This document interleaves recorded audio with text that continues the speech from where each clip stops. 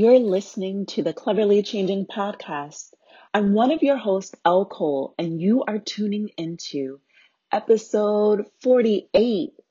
This conversation centers around how one single mother decided to travel the world to teach her daughter. It's no coincidence that you're listening to the Cleverly Changing podcast today.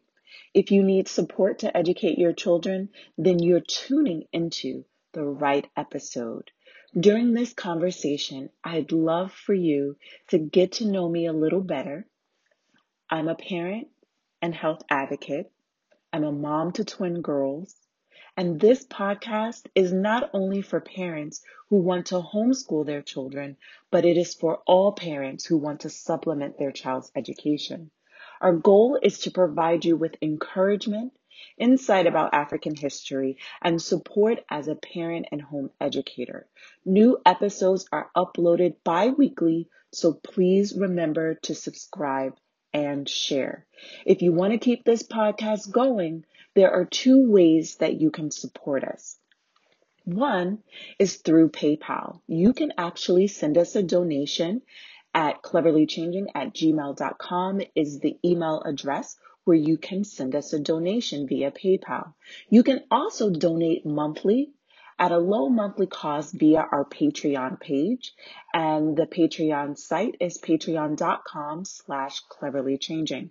Visit our show notes if you want to see the links for those donation types. Now remember, today's African proverb is hope does not disappoint. And that is a South African proverb.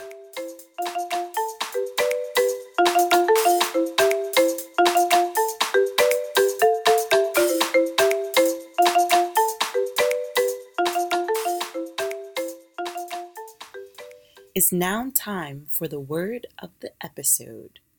Dun, dun. Today's word of the episode is brought to you by Senegal and the Gambia. Balma. Balma. It means, excuse me, in Wolof.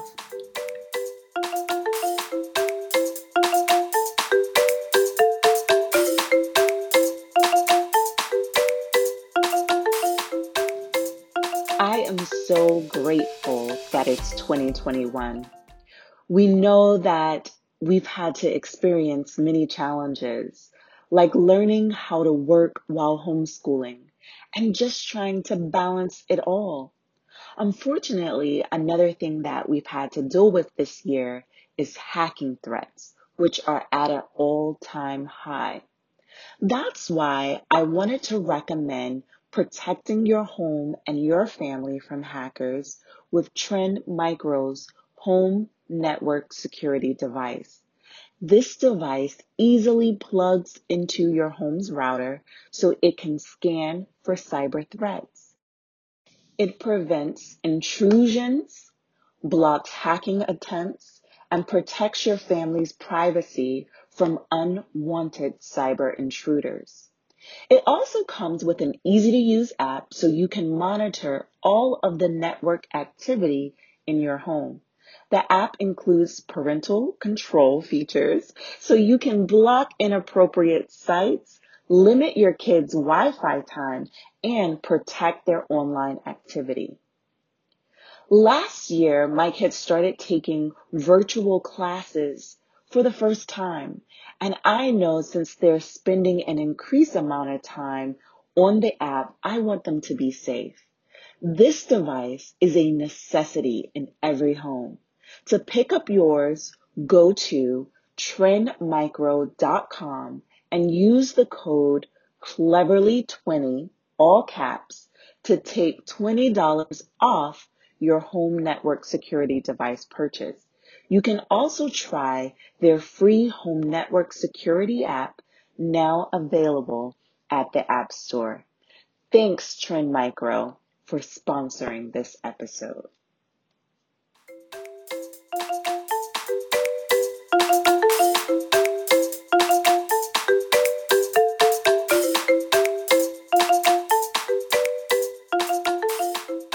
Hello, everyone. Welcome to another Cleverly Changing podcast. I am one of your hosts, Elle, and this is a new episode. We have an exciting guest today. She has done road schooling, world schooling, and is just on an awesome journey. And so we want to give you an opportunity to learn from her. So before I let her introduce herself, let me tell you a little bit about me. I'm a mom of twin girls, and I have been homeschooling for about 7 years. And I love my journey, and I love an opportunity to be able to have conversations with other people on this journey as well. So take a few minutes, listen in, and be sure to share this episode with someone else. All right, go ahead, Jade, and let everyone know who you are. Oh, hello, my name is Jade. I'm a homeschooling mom of one. I'm also a single mother, so I homeschool her by myself. And I shouldn't say by myself because I outsource. So I'm homeschooling, and I start off working in a traditional public school setting. And in my mind, I was like, well, how do I change this? How do I advocate for families? Because this public school system just wasn't working. And in the midst of this, I was still sending my daughter to the same school, the same system that I felt was so damaging. And when she asked to be homeschooled, because she asked me, that's when I had to decide, like, I need to do what's best for my daughter. And in the midst of all of that, I decided we were going to travel for a year. I was like, let's just take a year off life and travel. So we were world schooling, but at the time I didn't know that term. I didn't know what that meant. I didn't even know there was a thing that people were doing that with their children and their families. So we world schooled for a year. We sat still for a while. Then we traveled some more. Then we world schooled. Then the pandemic hit. So we've kind of done a mix of a lot of different homeschooling. Yeah. So that's me. And I should also mention, like, because people were like, well, how did you do that? I teach online. So I transitioned from a classroom teacher to teaching online. And that's how I was able to travel and still have income. As long as there was Wi-Fi, I could work. That's awesome. So let me ask, how old was your daughter when she asked you to homeschool? She was 7. Oh, wow. Wow. She was very young. Mm-hmm. And you trusted her enough to go ahead and evaluate that. Can you kind of unpack that for us? Why was it important for you to really take into account what she said and not consider it, oh, she just doesn't want to go to school today? You actually saw that as something that was a long-term thing. Yeah, so I already saw her having the kind of similar experiences that I had when I was in school, where, the teachers, if they weren't really challenging her, they would say stuff to her, they'd say stuff to me, and it bothered me. I'm like, so the first incident when she was in pre-K, she called her teacher a liar, which was wrong. We had a conversation about them, like, you can't do that. There's ways that you can speak to people. But it was because there was a conversation about Christopher Columbus. And my background is in history. So my daughter, I talk to her. I teach her all the time, not just send her to school and let, other people educate her. So this pre-K teacher that she had also made comments about something, because I was like, well, she's reading at a second grade level. Do you have any recommendations? Because things that you're sending home, like, she already knows all her sight words. And instead of having a conversation about my daughter, she started discussing a little boy in the class and how smart he was. So I was already like, okay, so we're moving to half days. So switched to half day pre-K. And then she started kindergarten. She had amazing teachers. Like, I'm still in touch with her teachers, her kindergarten teachers. We have lunch all the time. Like, they were absolutely amazing. They challenged her. They did things to help her where she was at versus trying to hold her back. And then she started first grade, and the teacher just didn't know what to do with her, even though we had these conversations. And it got to the point where I was at the school every day, where I'm like, okay, I'm talking to the admin. I'm trying to get her transferred out of the classroom. They want to accelerate her into the next grade. The teacher outright lied to me and told me that she did the testing for my daughter and never did. And she made a comment where she said, I know what to do to hold the students back. I don't know what I'm supposed to do to advance them.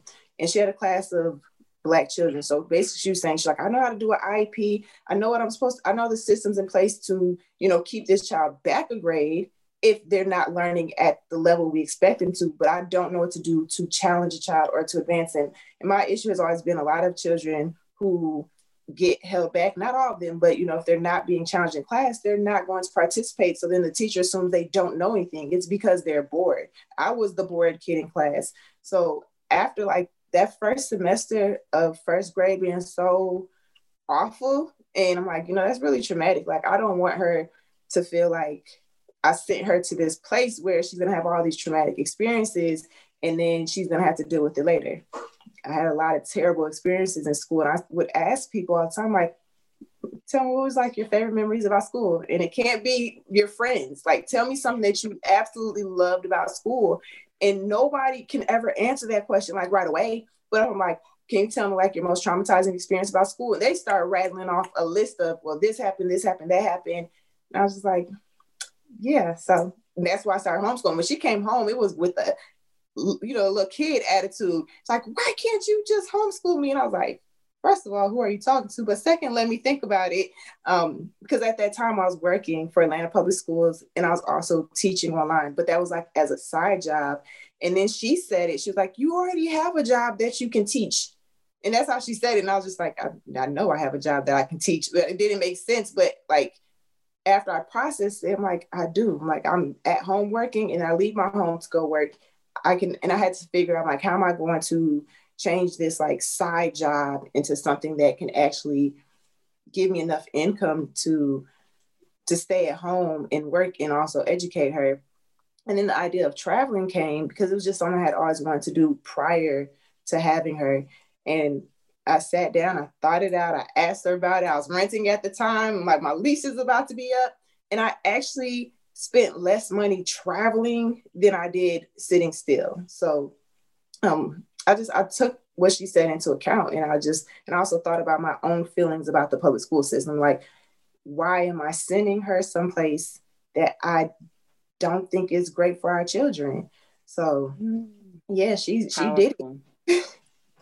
So one thing that really just stands out about your story and your daughter's story is that even though, our kids can sometimes, come to us with so much wisdom at a young age. And sometimes, like, I think of the past, sometimes they can be shut down.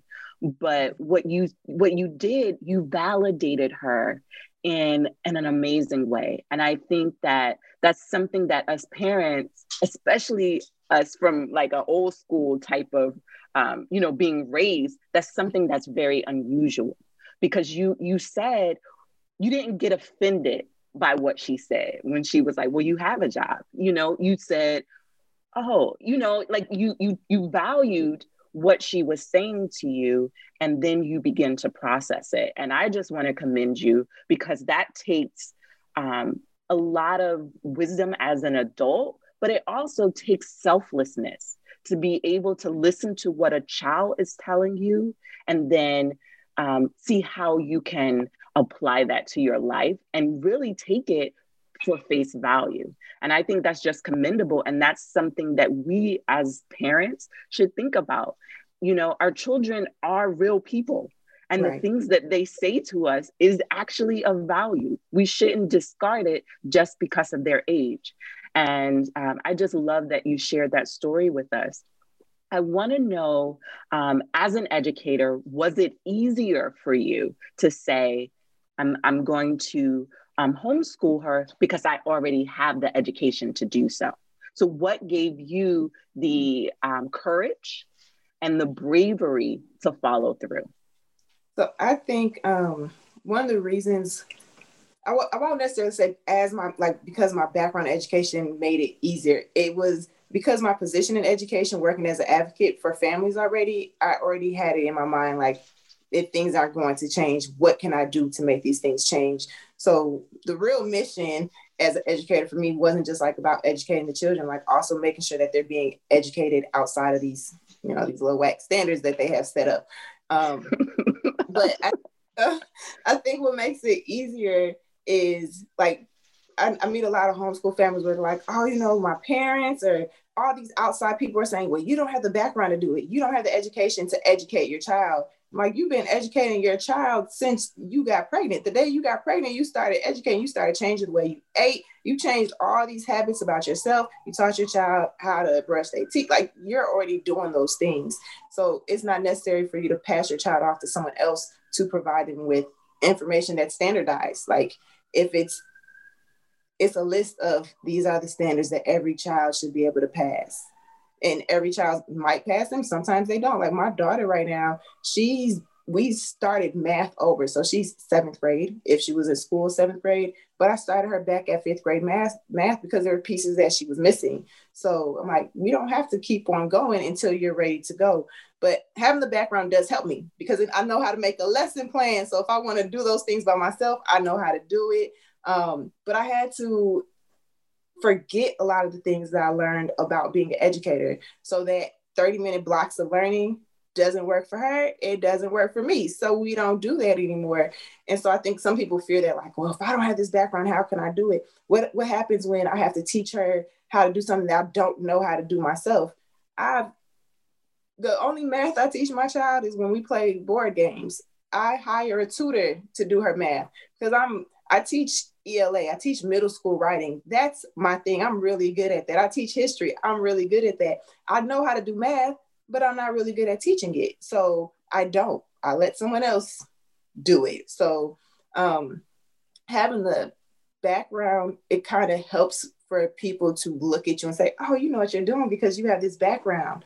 But it's really not that, because I've met a mother. She wants to homeschool her son, and she's like, I dropped out of school in the 10th grade, and we're having this conversation. And as we're talking, it's like, do you know you just dropped all these gems? You just shared all this information about your son that none of his teachers will ever know these things about him. And I'm like, you absolutely can do it, and you don't have to follow a standardized education to actually educate your child. I love that you just shared the story about the mom with the 10th grade education, because when you homeschool your kid, often you're relearning. Just because we went to school, it's like, man, that was a long time ago. Yep. Like I find like decimals and fractions, like I haven't had to pick those things up. So I'm having to relearn them in order to teach them. And like we're getting in algebraic equations, and it's like, yeah, I haven't had to do one of these in years. Yeah. So it's not like we have this blueprint that's before us that we're just checking off boxes, with a I know this attitude. It's like we're open to learning alongside our child.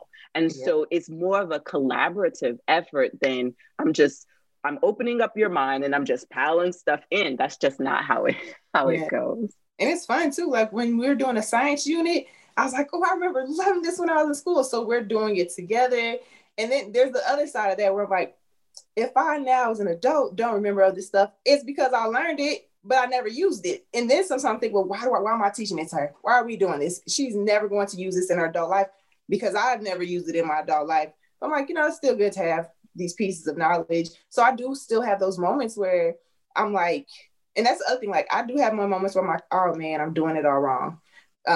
What if she's not prepared for whatever it is that she wants to do in the future? So I still absolutely have those moments. And then I'm like, keep on doing what you're doing. But I think about those things. So even with her math, like even though I say I don't teach her math, we've sat down, we've done budgeting. She's seen my bills. She's watched me pay bills. So I give her the real life applications of math, but I also want her to know how to graph stuff. I don't know why I want her to know how to do this, because I know I had to learn how to do it. But if she decides to move into a field that's heavy on math, I want her to not be like, oh, I really want to have this career, but I'm still at 5th grade math. So, I think about all of those. And that's why I tell like that the mother that I met, I was just like, and I remember talking to her, I'm like, girl, I don't remember some of this stuff. So I'm learning it with her. And she just, then it kind of clicked for her, like, okay, I don't have to be perfect. I don't have to have an education and background to actually educate my child. And most educators are educated in their specific subject. So I might be amazing at writing, but then here comes that math. Like you just have to look at it you have to completely change your mindset when you start homeschooling. And it's a lot of work, even with the parenting. Like I practice intentional parenting, and sometimes I slip up. There are days where I find myself sounding like my mother, and I'm like, that's not what you want to do. That's not how you've decided to parent. So it's a whole lot of checking myself often. Yes. Yes, self examination. So you just used a term that our listeners may not be familiar with, and that is intentional parenting. Can you kind of define that for people who aren't familiar with it? Yeah, so my idea, like with intentional parenting, is just being present, knowing how I want to parent. And it actually, I took a class when I was in school. It was for parent education. So one of the tasks that we had to do was write down all the questions like we would want to ask our parents about why they parent us a certain way, how they parent us a certain way, and then anything that we didn't particularly like about what they did as a parent. And then we had to go interview our parents. So I did it. It was difficult, but I'm asking my mom all these questions. And then the other side, I had to write down all things that I want to be as a parent. This was, my daughter was like 2 years old while I was taking this class. So I'm writing down all the things I want to be as a parent. Then the other question was like, if you could go back, it was something like, if you're a child, what were the things that you want your parents to do that they didn't do? And so I made this list and I looked at this list. And so I had to just keep it in mind where if I'm saying I want my daughter to feel comfortable coming to talk to me about anything, or if I'm upset, instead of yelling at her, because that's my first like go to, screaming and yelling, why didn't you clean your room? I have to pause and stop and go back in instead of yelling about it. Hey, daughter, I need you to clean your room, and then tell her why she has to clean her room. Like explaining all those things. And then this is the part where it's a little bit more difficult because she's 12 now. Like when she was a little kid, like, having those conversations were easier, but she's 12. And so it's now where I'm like, if she wants to, I don't want to say question what I'm saying. Like if she asks me a question, I'm supposed to give her options and allow her to say why she should have these options. So that part's a little difficult because I still have that whole mindset, like I'm the parent, you're the child, but it's also I'm a person and you're a person. So being intentional means I'm just paying attention. I'm allowing her to be a person and not just the person I want her to be, which is difficult. It's hard. Yes, yes. So my twins are 12 too, and they are reaching that stage where they're questioning and pushing back a bit. And it takes you off guard at first because it's like, just me growing up, I remember it was like you had the fear of God in you, so you wouldn't question. This is a whole different generation where like, but why? I'm like, you just roll your eyes at me. She's like, I didn't even roll my eyes. What, is your tone changing with me? And then it's like, okay, let me walk away. We'll come back and we'll discuss this. But also, making sure that's not disrespectful. Because I think a lot of people see that as allowing their child to say something back is being disrespectful. So it's also teaching her how to talk to me as my child still. Because I'll still tell them, like, you're still a child. I'm still your mother. I'm like, so you need to, the way I need you to talk to me is still in a respectful manner. And a lot of people feel like if your child questions you, it's disrespectful. That's punishment, whatever's going to come with that. Like you can't talk back, you can't, but it's like also saying you can't feel any type of way. Like you can't have your own emotions, you can't have your feelings. If I'm saying this is exactly what you're going to do and you don't have any choices. I like that you just shared that, because when you allow your child to have their emotions in that moment, you are actually helping them be fully present, and you're giving them an opportunity to ground themselves. And as adults, we know how important that is. And so we want to develop strong people. So by letting them speak up for themselves, they're going to speak up with us first. And we want them to do that with other people. So we have to give them that opportunity to do that at home as well. And it's just something if we weren't raised that way, it's something that it's a lesson of patience and something we have to get used to. So wow. What you've been just sharing definitely resonates with me as a mom. And I want to kind of switch the focus just a little bit. And I want to know, where have you guys gone? Because you said that you rode school and world school. Just tell us like where you went and some of the things that may have stood out to you or something that she's mentioned to you.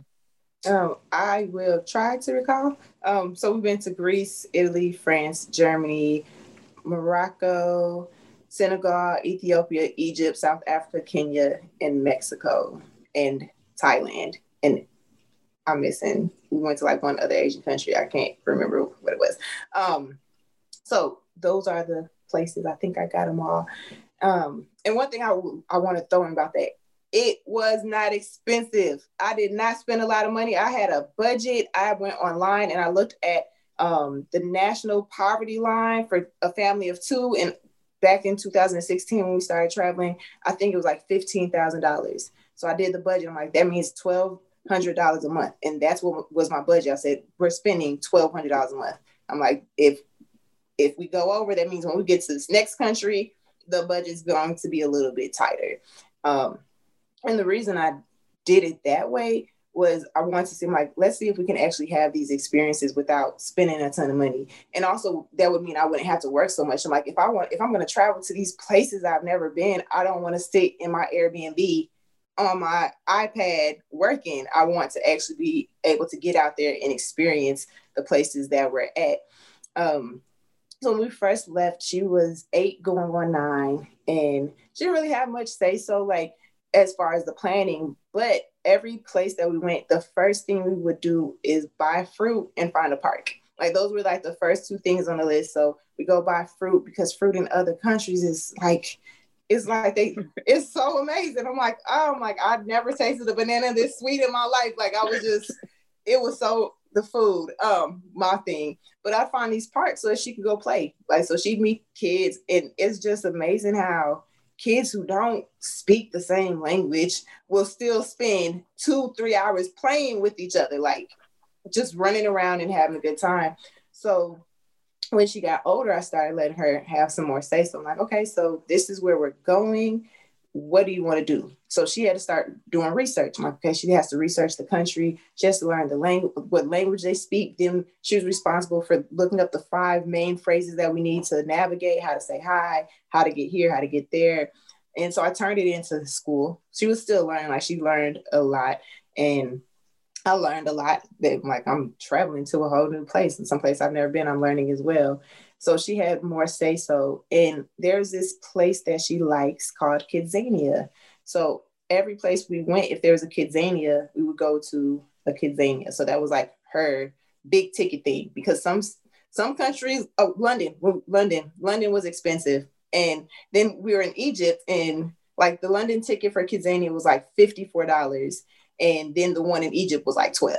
So I'm like, that was her thing that she got to do. So now she asked me, because I used to think like, okay, I'm taking her away from other kids, like she's not going to have these same experiences.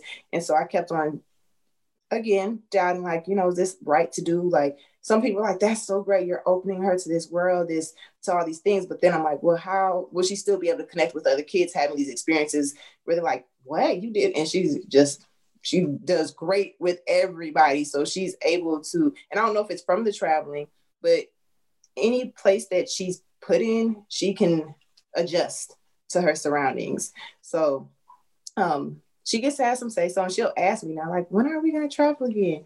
I'm like, when the world opens back up, not right now, but I give her more because she's older now. The last time we traveled, I gave her a credit card. And I told her, I'm like, this is your own budget. So you're not going to keep on asking me, mommy, can I, mommy, can I, mommy, can you? Because she wants me to buy all this stuff.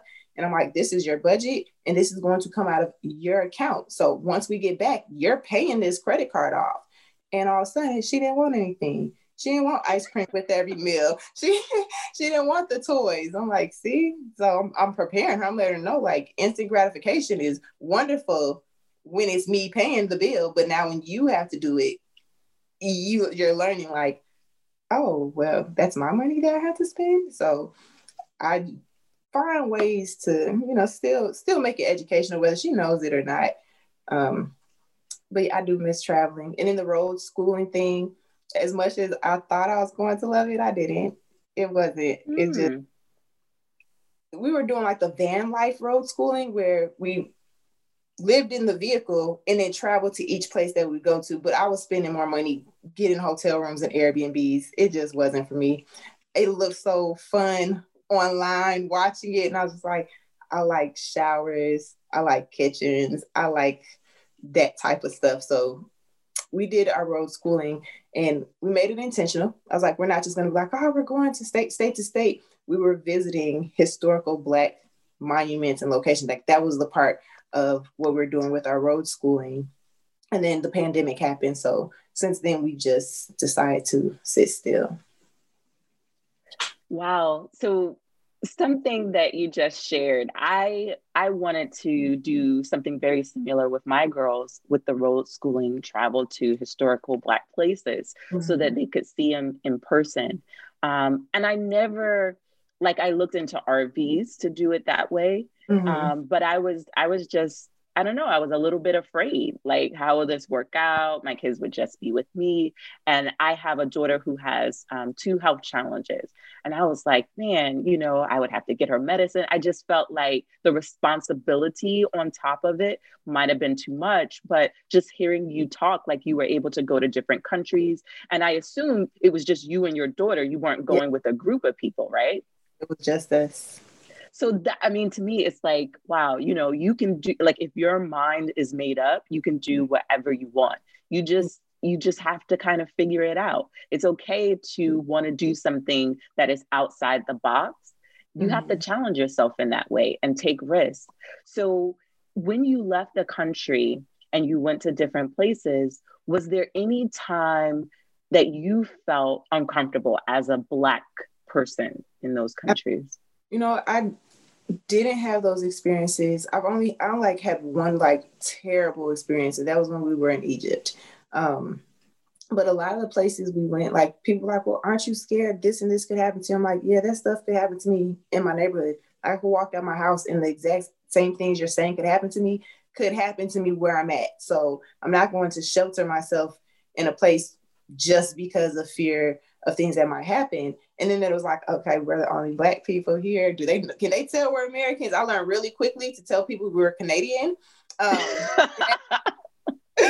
That helps a lot, because if you're American, all of a sudden, all the conversations, I was like, oh, where are you from? Canada. Okay. And it was over. Like that was that. So we had really good experiences with people for the most part. And then my daughter, like I said, I don't know what little auras around her, but random people would start talking to her in a different language and she would talk back.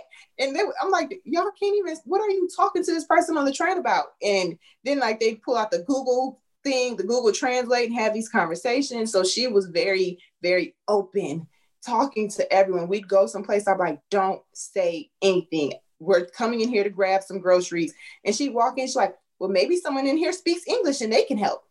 And she would walk up to people like, hi, where's the chicken? And I'm just like, you better, I mean, to the point I was like, you know what, do it. And I'm like, you got it. Because I also, that fear was like, okay, if they know we're foreigners, we're not from here, they might take advantage of us. I kept on thinking of all those possibilities, but nobody did that. They were just like, oh, okay, it was so cute to them. So she was actually the hi, everyone. And we met a lot of people because of her.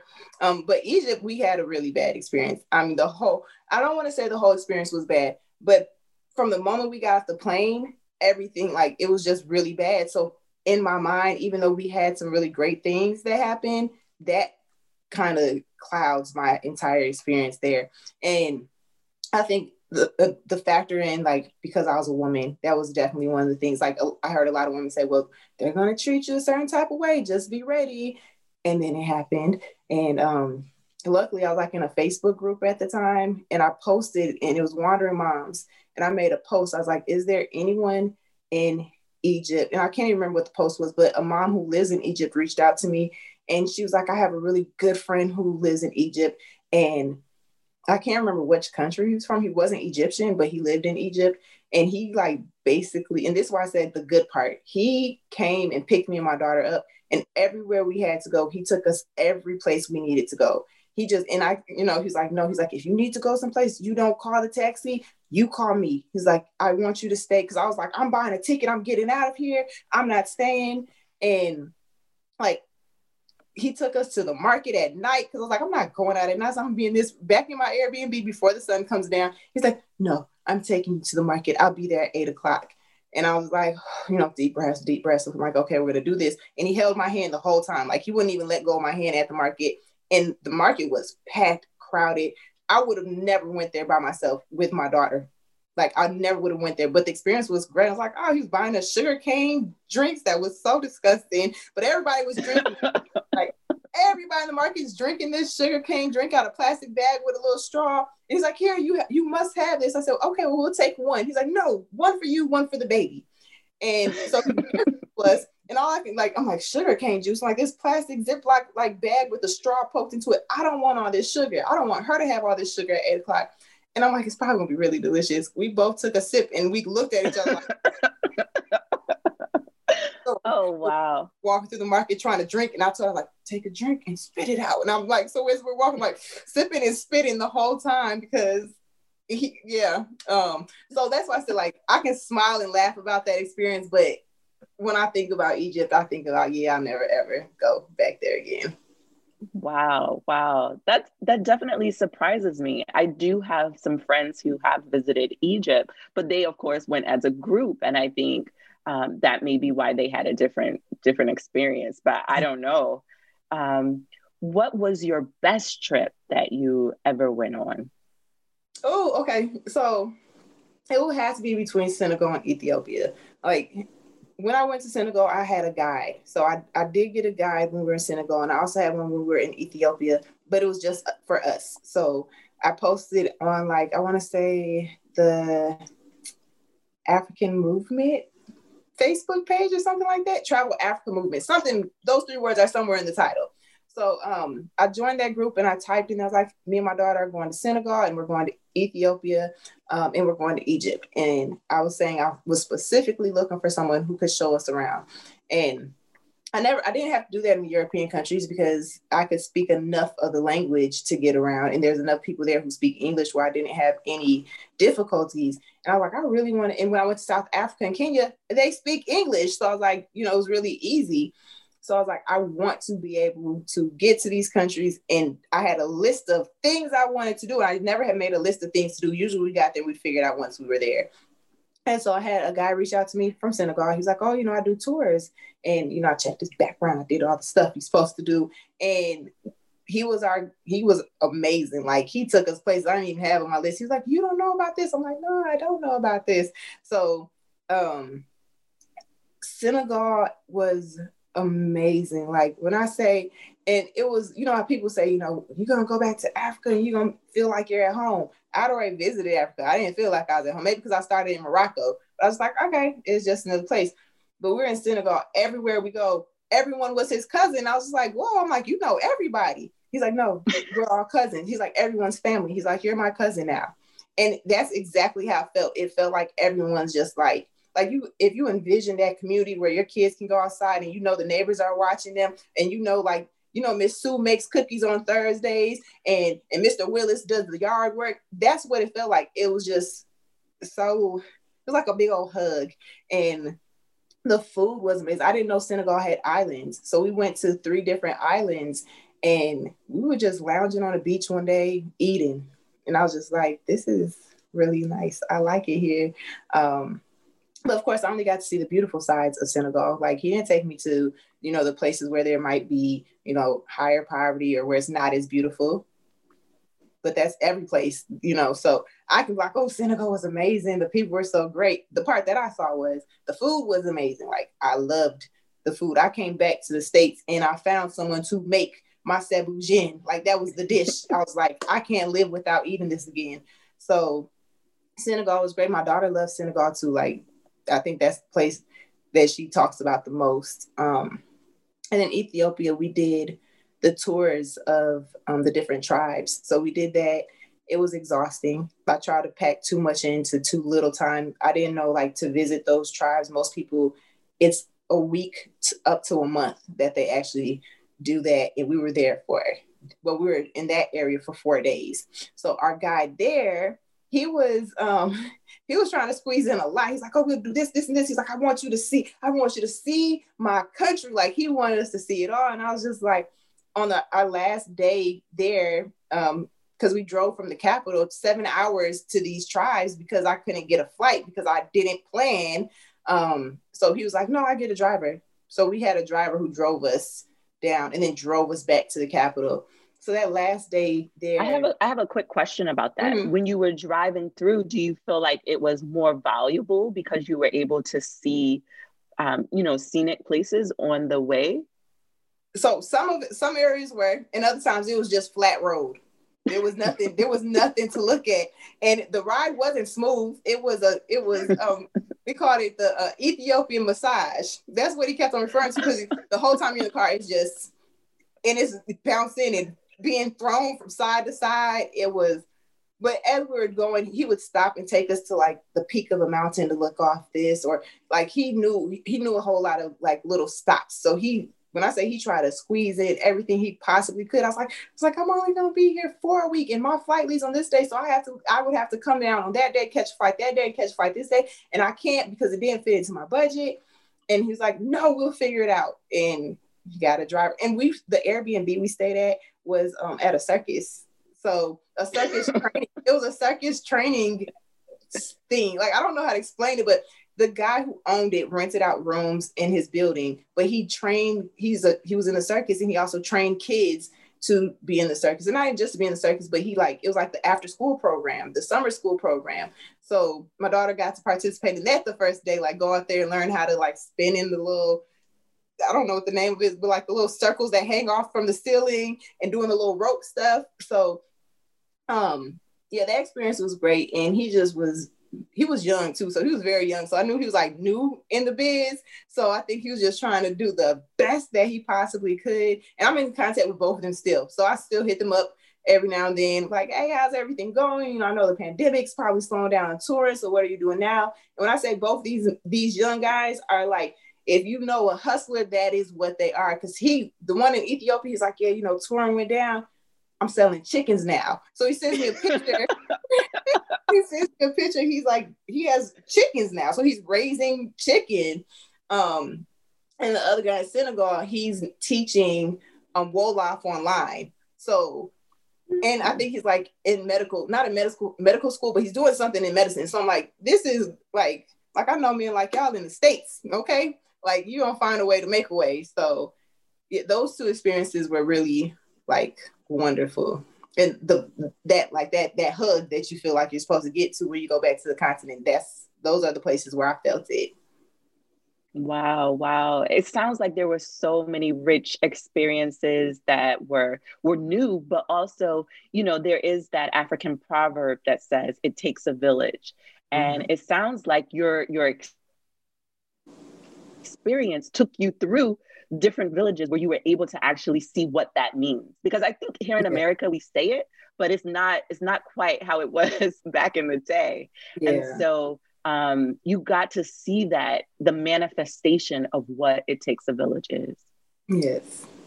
Yep. Wow. So what is one thing that you would tell a single mom who's, listening to your story and saying, wow, I can't believe she could do that. And that is something that I would love to do. What encouragement would you give to her? I would really say have a plan. Like, it's not feasible for everyone to just quit their job. Like, it's not an option for everyone. I teach online, and I would say, like, you can teach anything online. So if that's something that you're interested in, let's say you're amazing at crocheting, you can teach that skill set online because someone wants to learn how to do that. So that's an option to find online work. And if you're working, you can still homeschool your child. Like, you can work full time. Your child can still be homeschooled. You can find ways to do it. You can do it after you get off work. I know it's exhausting. You can do it on the weekends. You can find homeschool co-ops that your child can join. It's still possible. And that's the thing I always hear, like, well, how am I supposed to do this if I'm working 40 hours a week and I got my kids and I have to do everything? At some point, they'll get old enough to help you. So, and it seems like when they're young, it seems like forever for them to get old enough to actually help. I haven't cooked all week. My daughter has cooked every single meal this week. She has almost lied a little bit. I was going to say she kept my kitchen clean. She kept my kitchen decent. So, she did okay. She can still work on that. But you have to find a way. If it's what you absolutely know you want to do for your child, you will find a way. And I will say one other thing about that. I had someone tell me that once. She was like, if you want to do it, you find a way. And it pissed me off. When I tell you how upset I got at this woman telling me if I want to do something, I could do it. I didn't talk to this lady for that. We worked together. I wouldn't talk. Every time she walked to my office, I walked out. That's how upset I was about her making that comment to me. But it was probably, I just wasn't in a place to hear someone telling me that and actually believing it. So once you believe that you can do anything, you'll be able to. I love that. So one of my questions is that I'm just wondering, with the pandemic, what is it that you miss the most about that freedom? Because you were really free to go anywhere, and how have you kind of made up for it? Because I feel like in life, if you take something away, you need to supply something in its place so that we can cope with what's going on. So yeah. It's been hard. Like, the term homeschool, people, oh, you're at home. Me and my daughter were never at home. Even when we're like just at home and not traveling, we had our Mondays at the library, our Tuesdays at Starbucks. Like we did stuff at home, but since we lived there, since I worked there, it was necessary for me to get the hell out every now and then. So I'm like, today we're gonna go to the park. Whatever lesson you have to do, you're gonna do it in the park today. Or we go to a museum where I'm always on the free kids stuff, where those websites where they have free kids events in your city. Hey, babe, check this out. That's what we're going to do today. Some of them are flops. We'll get that like, oh, what is this? So, but being able to leave and go places, that part is hard. The traveling part, yes, I miss being able to travel, but then I also like the moments of stillness. So right now we're being still, even though I want to catch a flight someplace, but we're being still, and it's giving me time to actually, I've been teaching online for 12 years now, and I don't want to continue teaching online. I make great money doing it, but there's other things that I put off because of I guess I want to say, like, I got to the point where I'm making more money than I've ever made in my life.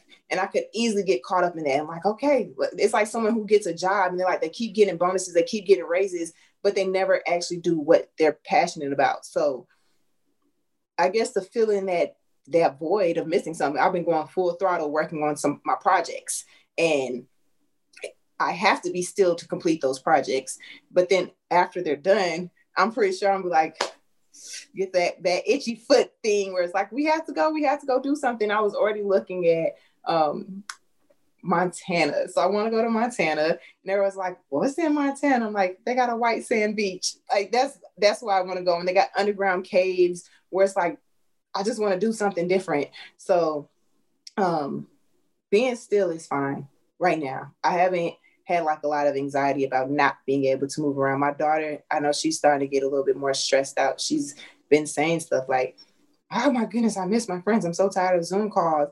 But luckily, our new neighborhood that we just moved into, there's some kids her age. So they come over every day and they go outside and play, which is nice because it's nice enough for her to go outside and play. So I'll hear them coming before they get here. I'm like, yo, put some clothes on, because she ain't probably like lounging in her robe. I'm like, your friends are coming. And then like 2 minutes later, ding dong, I'm like, go, get out. So that human interaction is necessary, not just on Zoom. So I know it's starting to get to her now because we're not around anymore. And yeah, that part's a little difficult. So I miss going to the library. I miss going to the bookstore. I miss just doing those things and not just sitting in the house. And we were in a lot of homeschool groups. So when we're stateside, she had things to do.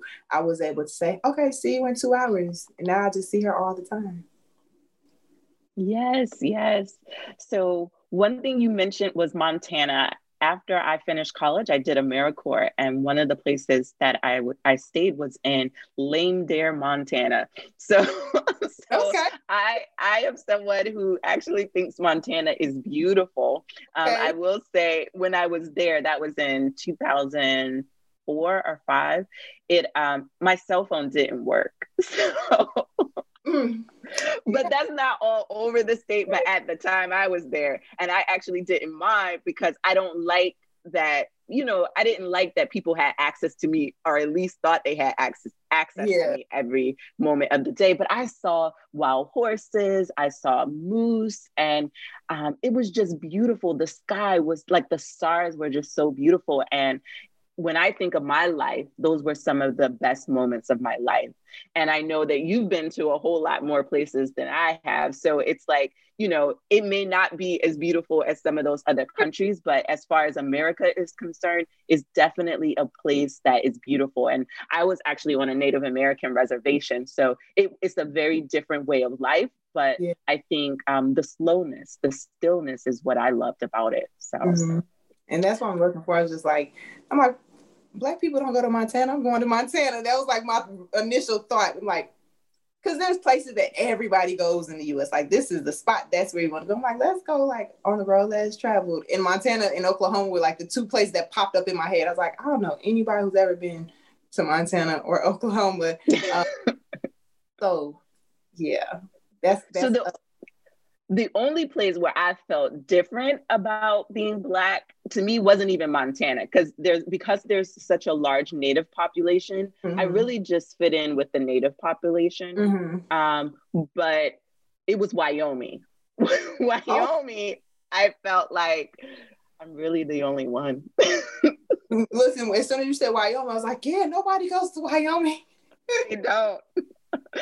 They don't. So that was the only place here in America where I felt like, yeah, I feel a bit unusual. But I had locks, so I already stand out anyway. So.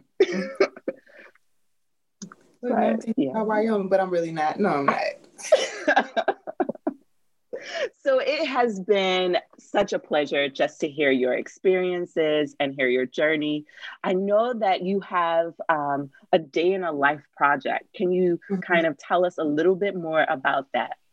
Yeah, so we had to put that on hold. So another part of what we were doing when we were traveling, we were meeting up with Black homeschooling families, and we were filming a day in their life. And then my daughter was like doing all the little edits. Like, she was really good at that. And it was our way of like, I really wanted to showcase different families and how they homeschool, just so people could see like it's a viable option. Like, hey, single parent, I'm homeschooling my child. We had parents like this 2-parent household, but I work during the day, she works at night, and this is how we're homeschooling. We went to different homeschool co-ops. Like, I had a whole list of families that we were going to visit, and just to show like there are different, no two people are homeschooling their children the same way. And it's all about figuring out what's going to work best for you and your family. So it was so much fun, because I was like, these people aren't going to just let us come in their house and film them. They don't know us, but they did. They were so open, like, oh yeah, that we would love to do it. So I try to change it around where I'm like, hey, can y'all film a day in your life and then send the information to me, and then I'll put it together and we'll still make these videos. But with everything, like the whole world shutting down, like we had to regroup. So right around March, we stopped, and I was like, okay, at some point, I'm gonna reach back out to these families, like, hey, I just need y'all to film it. We're actually headed to a family in Florida right before the pandemic, like it reached its peak. And I didn't know what was going on. I had not been paying attention to the news. And she was like, we're not really comfortable with this whole pandemic I don't even think they were calling it a pandemic at the time, but whatever was happening, she was like, so she was telling me that. I was like, oh, okay, that's fine. We'll reschedule. And then the next family said the same thing. I was like, maybe it's time for you to find out what's happening in the world. So like I plugged in, and I'm like, what? I heard little bits and pieces. I just hadn't heard about, this was like right when the water and toilet paper was being snatched out of all the stores. So I was like, right, maybe we need to go sit ourselves down someplace. And the first place we went was to Walmart. I was like, let me make sure we have water. Like, we need water in our van. And I got in there and I saw the mania that was happening. I was like, yeah, we need to go sit down. So we came back to Georgia and sat down. Wow. It's just been such a wonderful just conversation where we get to learn through you and from your experience. And this whole pandemic has been a wild ride for every single body. Like, there's no person that isn't affected by it. So when you are I guess, moving forward with your daughter, what do you hope and look forward to for 2021? So some of the things I'm looking forward to, like she wrote a book. I should have mentioned that. She wrote a book, Traveling Pause. And part of the plan while we were traveling was to stop at these places and like, hey, will you carry her book in your store? And that didn't happen because the world closed. So she wrote her book and she's working on her follow-up to that book. And I always ask, like, is this your thing? Do you want to be an author? And she's like, I don't know. I'm like, that's cool. You don't have to decide right now. I'm working on workbooks, like I'm creating workbooks because a lot of homeschool families, they'll reach out and like, hey, so what curriculum do you use? I'm like, I don't. I kind of piece stuff together. They're like, well, what should I be using to teach my child about our history? And I'm like, there's like 5 books out there that I could like, there's not a curriculum set that I would like, this is the best. There's like 2 curriculum sets made by Black people for Black families, but there's 2. That's not enough. So I'm creating workbooks that are centered on Black history for our people. And so my goal for 2021 is to finish those projects and let her work on her projects. And I told her like this was the year that I was going to put her in a middle school co-op, like something that was like maybe 3 times a week so she could still get that experience. But that's not going to happen. It might happen. So moving in like to 2021, focusing in on our passions and not being driven by, the things we think we're supposed to do, just really focusing in on those things. Awesome. Definitely let us know when you have, we'll definitely put her book into the show notes so that everybody can see it and purchase it. But also, I definitely, one of my goals for this podcast was so that parents could teach their kids about their history. And so I haven't necessarily found a lot of scholars willing to talk to me about it on the podcast because I just know just my interactions in life, I've met so many people from other places outside the US, and history is completely different when you weren't born here in America. And so I wanted to, with this podcast, I wanted to kind of give people that history, that like before the intro, I wanted to have people learn something new about the continent of Africa that they did not know before, because there's so much value in the history. And it's so much of what we attribute to Greece and Rome that was actually taken from Africa. And so when you get those workbooks done, just definitely hit us up so that we can help share, because I know that there is definitely a need for that. And as a mom, I'm trying to teach my kids that information and, learn alongside of them. So just thank you for your time. Thank you for sharing with us. And we're going to have you again, because I feel like we only scratched the surface about things that we could talk about. And we just have so much in common. I wanted to definitely let you talk and share with our guests. And I feel like, you just kind of opened a spark in our mind that makes us want to, really see the world as our classroom. So thank you for that. Yes, I like that. The world is your classroom. Yes. I appreciate you having me. Thank you so much. Tell everybody how they can connect with you. I am on all the little social media stuff. Facebook, Jade Aliana. My webpage is www.teacherjade.com. That's where the workbooks will be available. And I think Instagram, same. It's JAI_ALIANA. If you want your kids to follow my daughter, she's Jayla's_journey. And that's where she posts her stuff about her books and her animations. She has a YouTube channel. I don't know what it's called. It's just random. It's random stuff. But yeah, those are the places I'm at online. Awesome. Definitely send me her YouTube channel so we can put it in the show notes. So people, go to the show notes so that you can see these links and click on them and support and just follow their journey, because we can learn from each other and through each other's experience. And what better time than the time that we're living in right now to do so. So thank you. I appreciate you. And I just feel like I learned so much from your experiences. So thank you. Yeah, thank you so much. All right, everybody. Bye now.